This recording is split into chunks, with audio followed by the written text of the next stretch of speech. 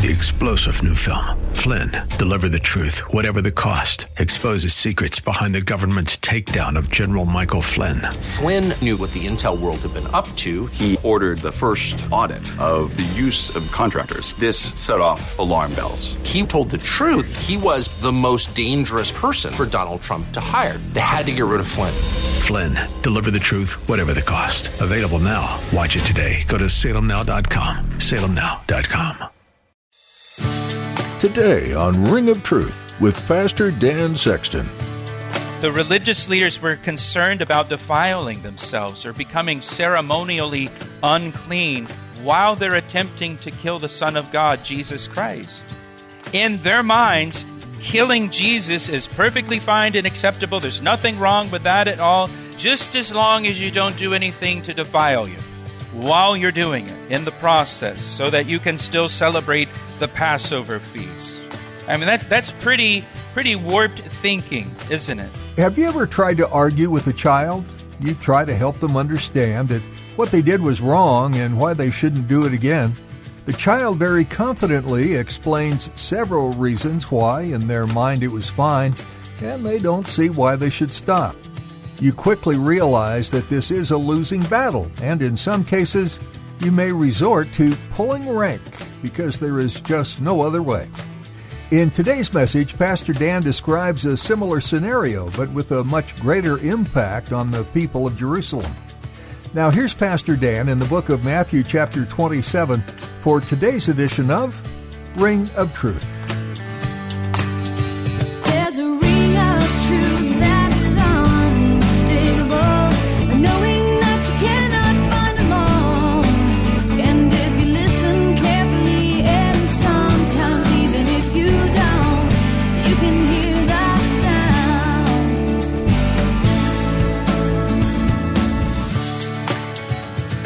Matthew 27, beginning in verse 11. Now Jesus stood before the governor, and the governor asked him, saying, "Are you the king of the Jews?"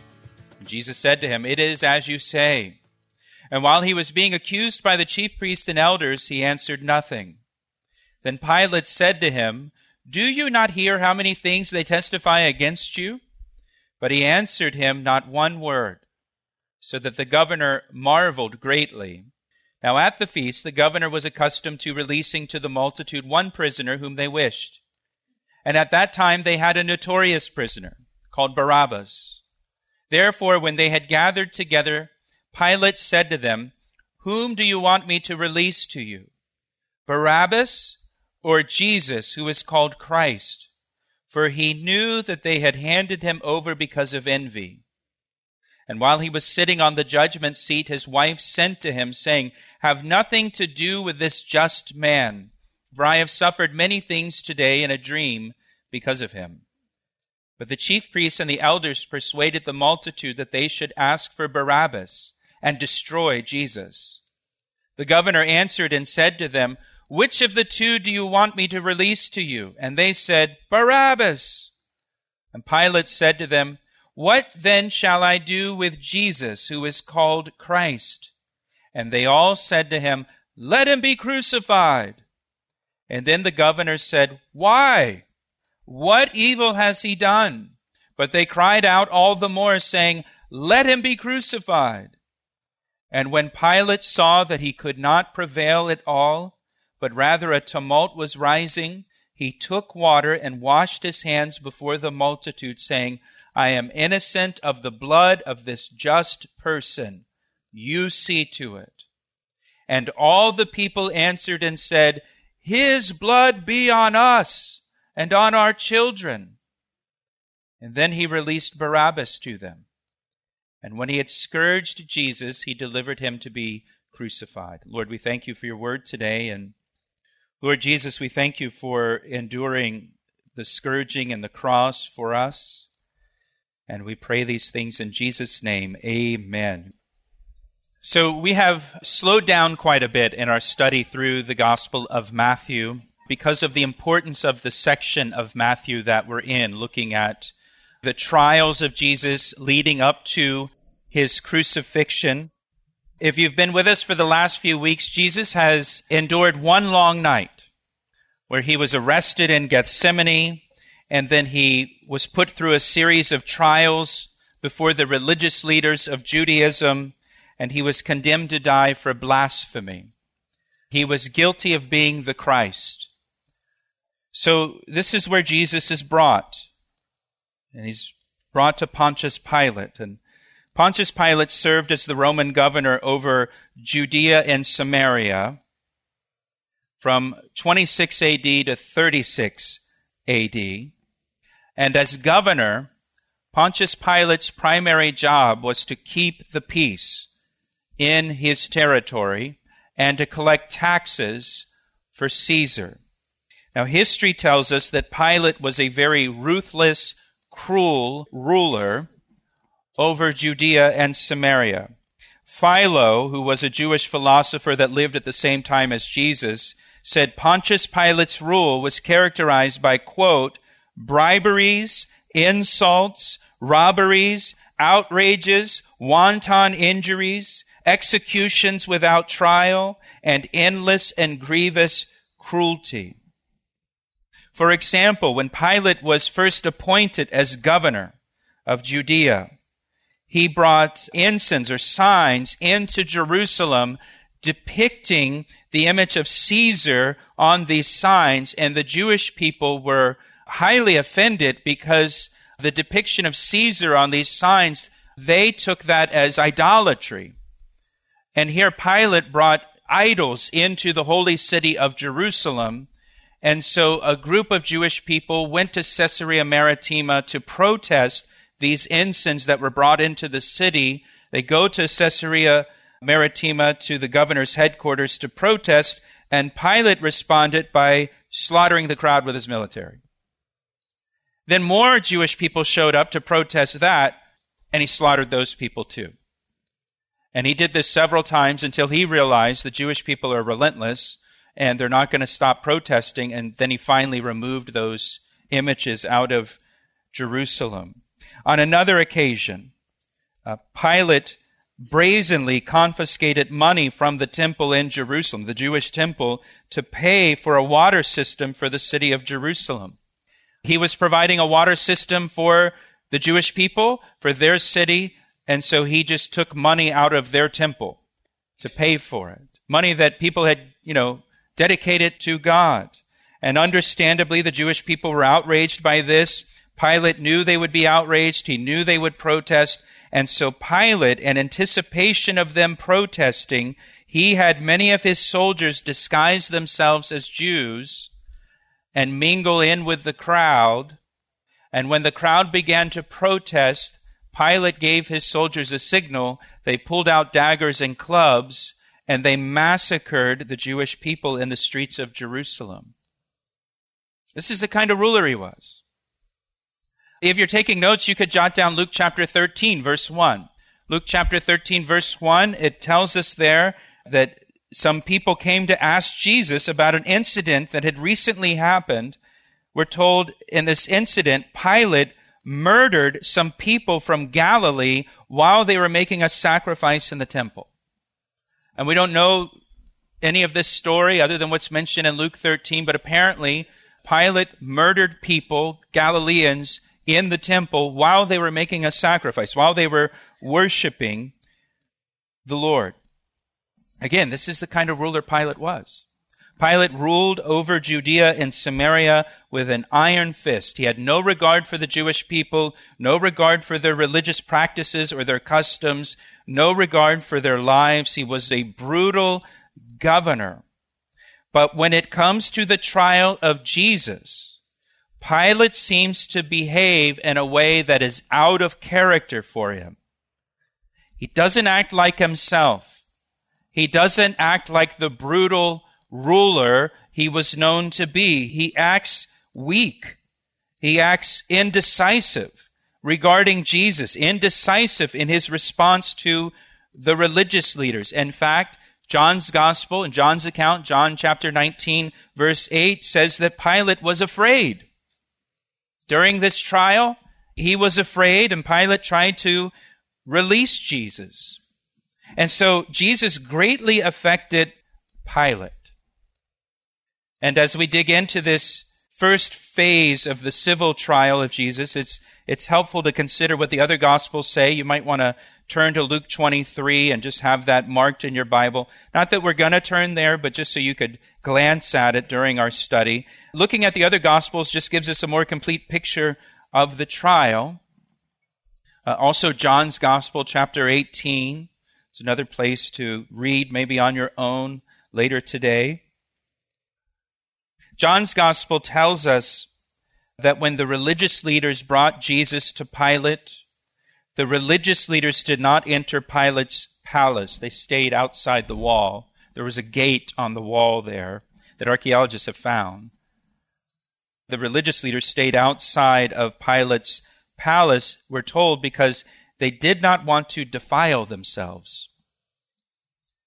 Which really, to me, shows just how twisted the human heart can be. The religious leaders were concerned about defiling themselves or becoming ceremonially unclean while they're attempting to kill the Son of God, Jesus Christ. In their minds, killing Jesus is perfectly fine and acceptable. There's nothing wrong with that at all, just as long as you don't do anything to defile you while you're doing it in the process, so that you can still celebrate the Passover feast. I mean, that's pretty warped thinking, isn't it? I don't know if you know this or not, but if you've been alive for 5 minutes or so, you know that people can have some pretty warped ways of thinking things and to justify themselves, to justify their behavior, to justify their actions. The prophet Jeremiah says the heart is deceitful above all things and desperately sick. And you see that here with these religious leaders. Look at verse 11. It says that Jesus stood before the governor. The governor sat in judgment of Jesus. The governor, as we see in the passage, the governor will question Jesus, interrogate Jesus, and then give a verdict on Jesus. People may pass judgment on Jesus in this life. People may judge whether he is true or not. But the Bible tells us each person will stand before Jesus Christ one day. And Jesus will be the final judge of mankind. Every person, the Bible says, will give an account to him for their life. The Bible says at the name of Jesus, every knee will bow and every tongue will confess him as Lord. Jesus is standing before Pilate now, but Pilate will stand before Jesus. And Jesus will have the final word, as he will with everyone. That's why you need to put your faith and trust in Jesus Christ for salvation, if you haven't. Because one day you'll stand before him and give an account. Pastor Dan will share the second half of today's message in just a moment. But first, he'd like to take a moment to tell you how you can receive prayer for your needs. Do you need prayer today? Every week we receive prayer requests from our listeners. If you need prayer for anything at all, we would like to pray for you right now. You can share your prayer request with us through our website, calvaryec.com. Again, that's calvaryec.com, or through our church app, or by calling us at 410-491-4592. And can I ask you to pray for us as well? Pray for the Ring of Truth radio ministry as we bring the Word of God to those who need it. Thanks, Pastor Dan, and thank you for praying. Now, let's finish today's message. Now, Luke's gospel tells us that the religious leaders made 3 charges against Jesus. This is Luke chapter 23, verse 2. If you're taking notes, Luke 23, 2. It says, "And they began to accuse him, saying, 'We found this fellow perverting the nation and forbidding to pay taxes to Caesar, saying that he himself is Christ, a king.'" So they accused Jesus of 3 things: perverting the nation, forbidding to pay taxes to Caesar, and claiming to be Christ, a king. These are the official charges they bring against Jesus to the Roman government. They cannot accuse Jesus of blasphemy because Pontius Pilate doesn't care about blasphemy. That's a religious issue. And Pilate will say, "You settle that yourselves. So they have to make up charges that will be a concern to Pilate as the Roman governor and a concern to Rome. And so they accuse Jesus of perverting the nation or plotting against the nation, plotting against the Roman government, trying to subvert the Roman authority. They essentially are saying, this guy's a revolutionary. He's trying to incite a rebellion among the people. And remember, Pilate's number one job is to maintain peace in the territory that he governs. And so Jesus is accused of being a dangerous revolutionary. They also accuse Jesus of telling people to not pay taxes to Caesar. Now, is that what Jesus said? Oh. Remember, Jesus said, give to Caesar what belongs to Caesar, but give to God what belongs to God. Jesus said the opposite. But they accuse Jesus of telling people to not pay their taxes to Caesar. The third accusation is he claims to be Christ, a king. So he is a direct threat to Caesar. So Pilate interrogates Jesus regarding these charges in verse 11. Look at verse 11 again. And the governor asked him, saying, are you the king of the Jews? That's the accusation. Are you the king of the Jews? And Jesus said to him, it is as you say. Now notice Pilate doesn't ask if he's the Christ. Are you the Christ of the Jews? He doesn't care about that. That's a religious title. He says, are you the king of the Jews? A king is a threat to Caesar's authority. Now F.F. Bruce, a Greek scholar who's gone to be with the Lord, he points out that in the Greek, the emphasis of Pilate's question is on the word you. So Pilate's question is more like, are you the king of the Jews? You are the king of the Jews? Maybe Pilate asked the question with disbelief or shock. After all, Jesus is a simple carpenter from Galilee. He doesn't look like a king. He doesn't dress like a king. He's not dressed like royalty. He's not wearing royal garments or fancy clothing. Plus, remember, the religious leaders beat up Jesus, pummeled him earlier in the previous night, and so his face is bloodied and bruised and swollen. Jesus doesn't look like a king to Pilate. He doesn't look like a dangerous revolutionary. He doesn't look like he's someone who is subverting the Roman government. And so Pilate asks, are you the king of the Jews? Are you the threat? Are you what the fuss is all about? You're the reason the religious leaders showed up here at my palace so early in the morning? You? And in response, Jesus affirms that he is the king of the Jews, saying to Pilate, it is as you say.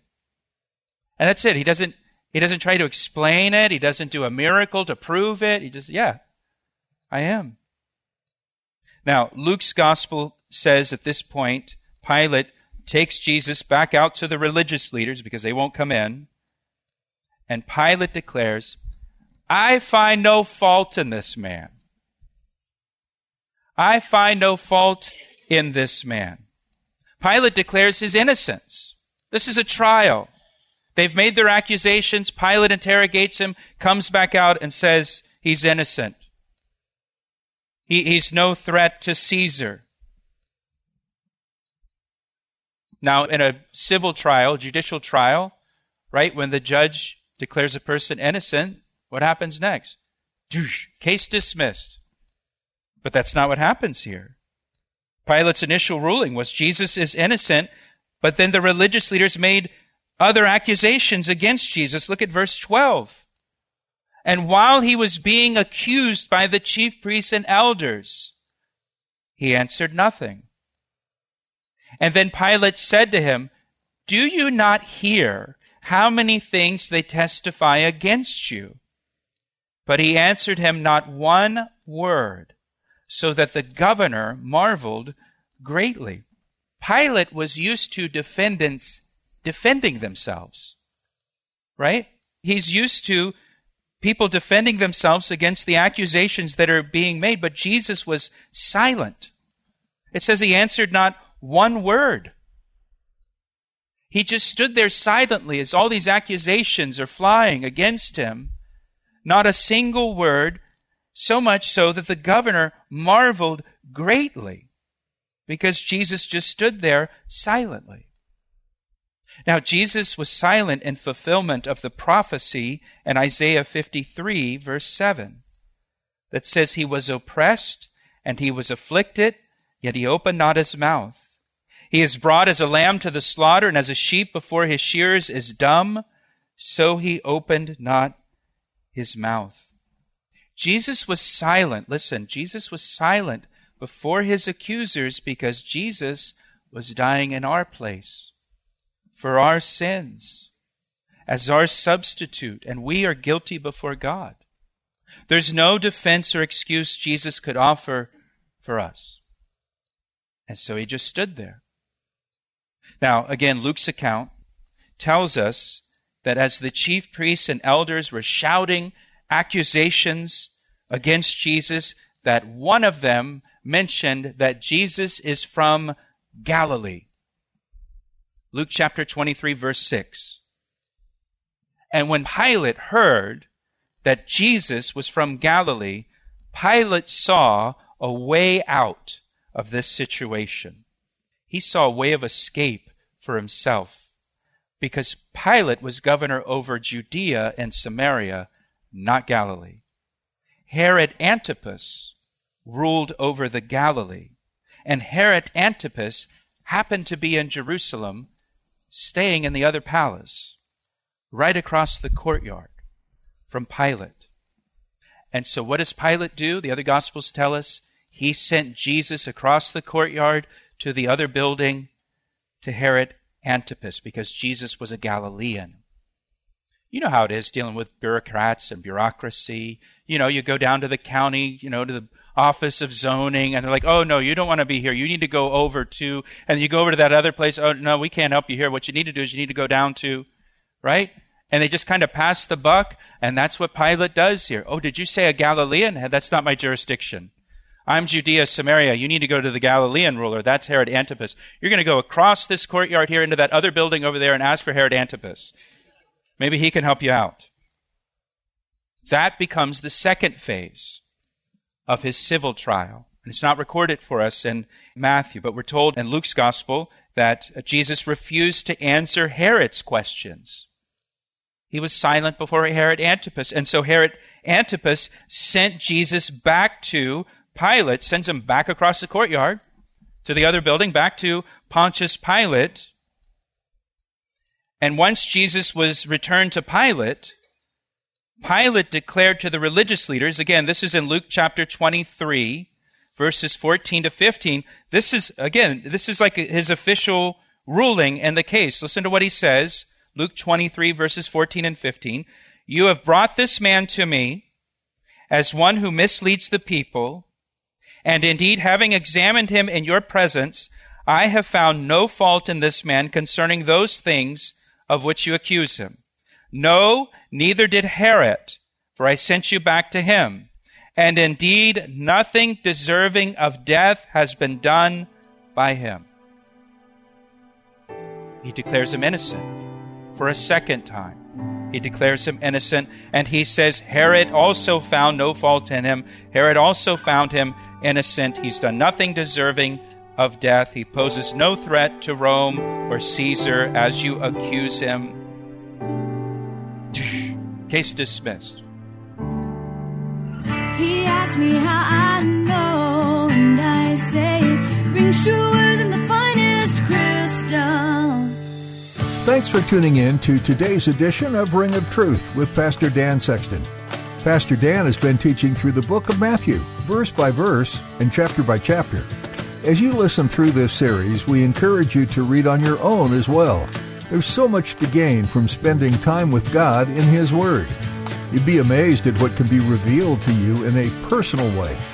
Did you hear something today that struck a chord with you and you'd like to hear it again? No problem. All of the messages you hear on Ring of Truth can be found on our website. Go to calvaryec.com and search for these teachings under the Media tab. While you're there, you'll likely find and explore other series or teachings that sound interesting. Are you growing through this study in Matthew? We sure hope so. Another resource you might find useful is our podcast. You can subscribe to the Ring of Truth podcast as another way to stay connected to the teaching of Scripture. We'll notify you each time we upload a new episode. You'll find a link to subscribe to our podcast on our website, calvaryec.com. You can also search for Ring of Truth in iTunes. If you're interested in learning more about the church that supports this radio ministry, our website has all the information you need about Calvary Chapel, Ellicott City. Come join us this weekend for worship and Bible study. Once again, that's calvaryec.com. Thanks for listening to Ring of Truth. I see the signs and I recognize the hands that crafted them. Well, I know because I know His voice, and it only takes willingness and a conscious choice. You need not guess, there's a ring of truth that is unmistakable, knowing that you cannot find alone. And if you listen carefully, and sometimes even if you don't, you can hear the sound.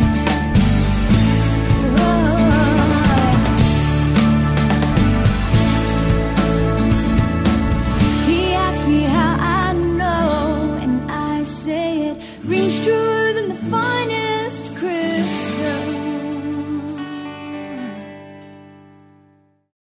3-star General Michael J. Flynn, head of the Pentagon Intelligence Agency, knew all the government's dirty secrets. He was one of the most respected generals in the military. Flynn knew what the intel world had been up to. He understood its funding. He ordered the first audit of the use of contractors. This set off alarm bells. The explosive new documentary, Flynn, Deliver the Truth, Whatever the Cost, uncovers the facts behind this scandal. Flynn told the truth. He was the most dangerous person for Donald Trump to hire. I find out the worst enemy that I'm going to face in my life is right here in America. They took my assessment and they wanted me to change it. And I was like, I'm not changing it. They had to get rid of Flynn. With in-depth interviews, archival footage, and never-before-seen personal records of the man behind the headlines. I just felt like I was drowning. Flynn, Deliver the Truth, Whatever the Cost. Available now. Watch it today. Go to salemnow.com. salemnow.com.